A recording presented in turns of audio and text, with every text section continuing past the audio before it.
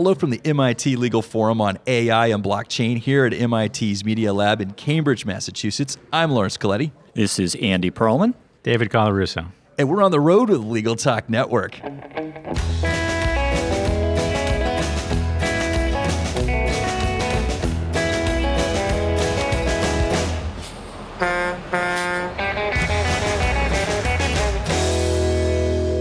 And we're back. Thank you so much for joining us on the road today. It's a pleasure to be here, first of all, and we're still at the MIT Legal Forum on AI and blockchain. It's been quite an event, and we ran into some old friends here. In particular, ran into Dean Andy Perlman from Suffolk University Law School. Welcome to the show. Oh, I'm delighted to be back. Thanks for having me.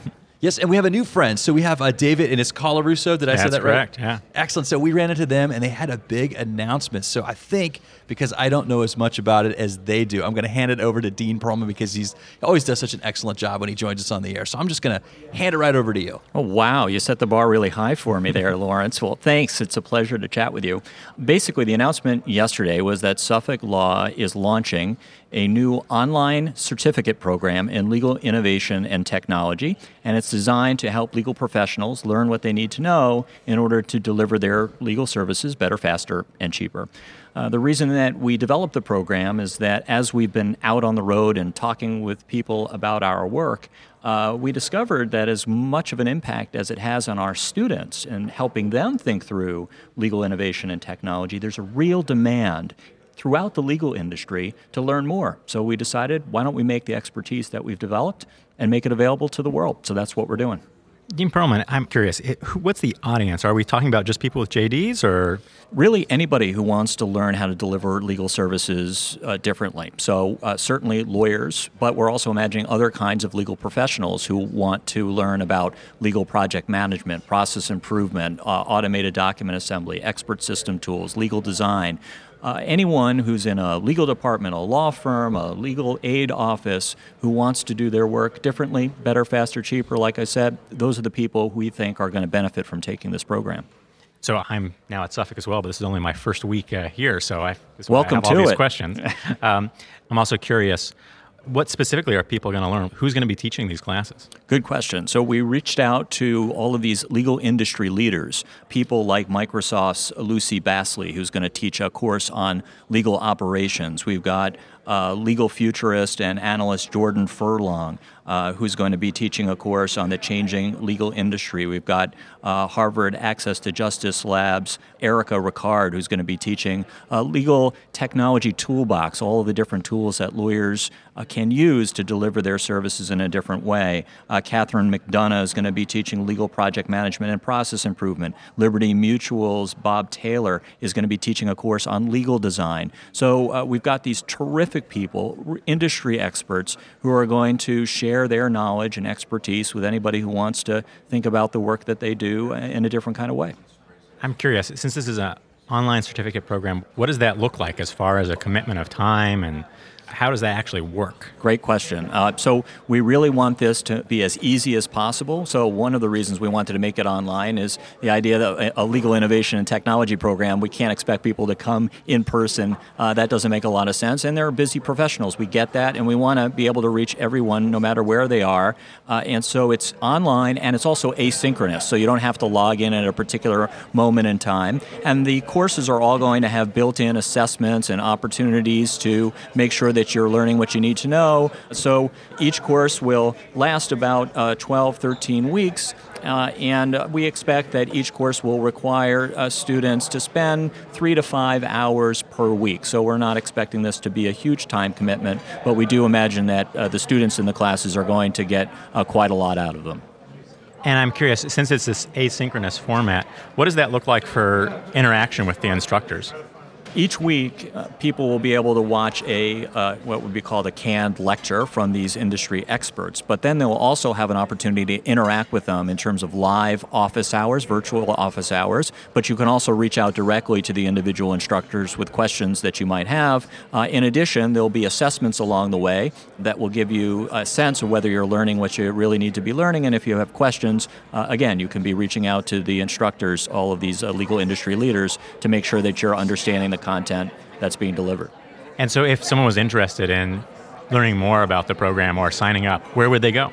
You can go to www.legaltechcertificate.com to find out more information in terms of the classes, when they're going to be offered, the cost, and all of those kinds of details. So now, David, now that I have you here and you're pretty new to Suffolk, I'm going to turn the tables and ask you a couple of questions. You have a very interesting background and are bringing a terrific expertise and some new programming to Suffolk Law. So where were you immediately before you arrived at Suffolk? So I was the data scientist for Massachusetts Public Defender Agency, CPCS. So what does a data scientist do for a public defender office? Well, I like to say there were sort of two things that I would do. I would count things and I would predict things. So there was actually a relevant example from recently. You may have heard about this Annie Dookhan drug lab scandal, which resulted in the largest dismissal of tainted drug lab cases in the nation. Some 20,000 cases were dismissed for. There was a chemist who she was saying things were drugs when they weren't drugs, saying things were 17 grams when they were 14 grams, which of course had big implications for sentencing. The point is, she had touched some number of cases, and the question was, which one of those were tainted? So I was able to help work with some of the data, help to determine that list of individuals who needed some type of relief. So that's sort of the counting side. And then on the predictive side, I'd take whatever data we had available to us internally and use that to help figure out how best to do things like allocate resources or address certain problems. Now tell us a little bit about what you are now doing at Suffolk. I think it's really exciting, and you're wearing a couple of different hats in terms of your Suffolk work. Yeah, so what's really exciting, so I've been an adjunct at Suffolk for a while. What's really exciting now is that I'm coming on board as a clinical fellow, and I'm going to help lead our new legal innovation and technology lab, which is actually going to be part of our clinical program, where we'll be staffed by myself and students, and we'll work basically as a small consultancy, working with legal tech and data science to address the needs of our clients, which will be a base of both for-profit and nonprofit institutions, with the for-profit hopefully subsidizing the nonprofit so that we can bring some great stuff out into the world, and instead of having to sit in one agency and do what I used to do, we can help spread that out to many more individuals. What I love about this effort is reimagining what a clinical program is. So law schools have lots of clinics where the students are representing individuals who have particular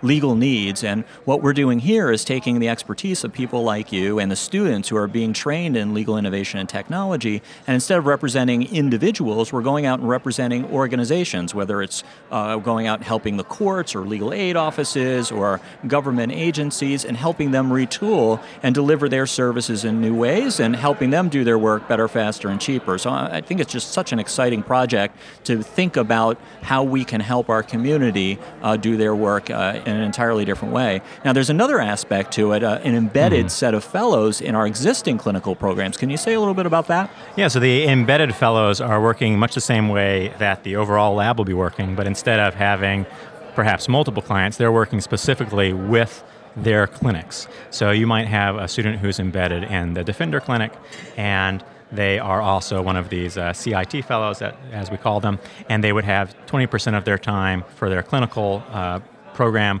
would be spent working on technical solutions for the clinic. So they're basically working with an internal client, which is the clinic. And so that's a great opportunity for us. Provides an opportunity for those fellows to do the same sort of work as the members of the larger clinical program, but within the context of our own clinics. So in a nutshell, we're innovating ourselves, right? Yes. So we have these great clinical programs delivering legal services, but we're not immune from innovation, and these clinical fellows are going to come in and be attached to each one of our clinical programs and really help them retool. So it's a really exciting project, and really thrilled, David, that you're on board and going to be helping us work in these areas. So I'm really excited about it too, but the thing that I really like is the idea that we'll be dealing with teaching students how to actually approach these problems, so that it's not just about plugging something in and using a particular tool, but how you actually go about as a member of either consulting with a group or as part of a group, how you help them manage that change to do something to improve your own process and what it is you're doing. And that skill is one of the things that we really want the clinical students to walk away with. Can you think of an example of a way in which this clinic will be helping the community, kind of a type of project that we might be taking on that will really have an impact? Yeah, there's sort of two types of projects that sort of immediately come to mind. One is sort of what you might think of sort of your traditional legal tech project. So one of the interesting projects might be something like helping a court to produce self-guided interviews that you could put online to assist self-represented litigants in making their case before the court. So that might be everything from filing for things like fee waivers, or helping to file some forms that are needed to trigger a hearing, to just your general set of legal information that a court might want to provide. And so that's sort of your very standard sort of creation of an expert system with some document automation. And you could consider doing that for courts or for internal processes in an organization.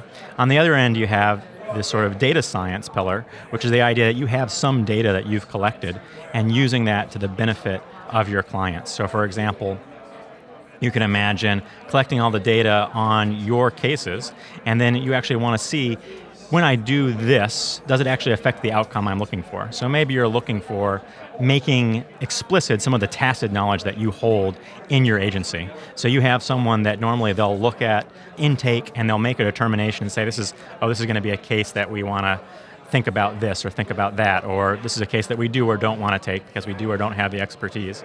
You could imagine training a system to take that tacit knowledge and train an algorithm basically to help you make that decision. And so that's very useful, especially if you're in a situation where you have large turnover or you have large volume. Automating that institutional knowledge can be something that's very beneficial. So that's more on the data science side. So those are sort of the two ends, the legal tech and the data science, and of course, a lot of them will overlap and you might have something where they all come together. So, David, we're coming to the end here, and Suffolk, I think, has been a real leader in developing innovative programs and coming up with new approaches in terms of legal education, and we need to be innovating ourselves and continuing to think about new ways of doing what we do. What are some things on the agenda? I think there is a conference being planned that you're going to have some role in for the spring. Can you say a little bit about that? Coming up this April, we're going to have a clinical conference focusing on innovation, and we're hoping to be able to showcase some of the work that the lab and the CIT fellows have done at that time. So that's something I'm excited about because we'll have some, instead of just talking about these things, we'll actually have stuff that people can look at.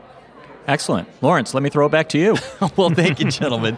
So just real quick before everybody signs off here, I had one last question. You know, if our listeners out there, they want to follow up, how can they reach you? Why don't we start with Dean Perlman? Sure. Email is usually the easiest way. Perlman, it's APERLMAN at suffolk.edu. How about you, David? Very similar. So I'm D. Colarusso at suffolk.edu, and that's Colarusso, COLARUSSO. Excellent. Well, we've reached the end of the road for today's episode. I want to thank our guests for joining us, but also our listeners for tuning in. And if you like what you heard today, please rate us an Apple Podcast. We'll see you next time for another episode of On the Road with Legal Talk Network. If you'd like more information about what you've heard today, please visit LegalTalkNetwork.com. Subscribe via iTunes and RSS. Find us on Twitter and Facebook, or download our free Legal Talk Network app in Google Play and iTunes. The views expressed by the participants of this program are their own and do not represent the views of, nor are they endorsed by, Legal Talk Network, its officers, directors, employees, agents, representatives, shareholders, and subsidiaries. None of the content should be considered legal advice. As always, consult a lawyer.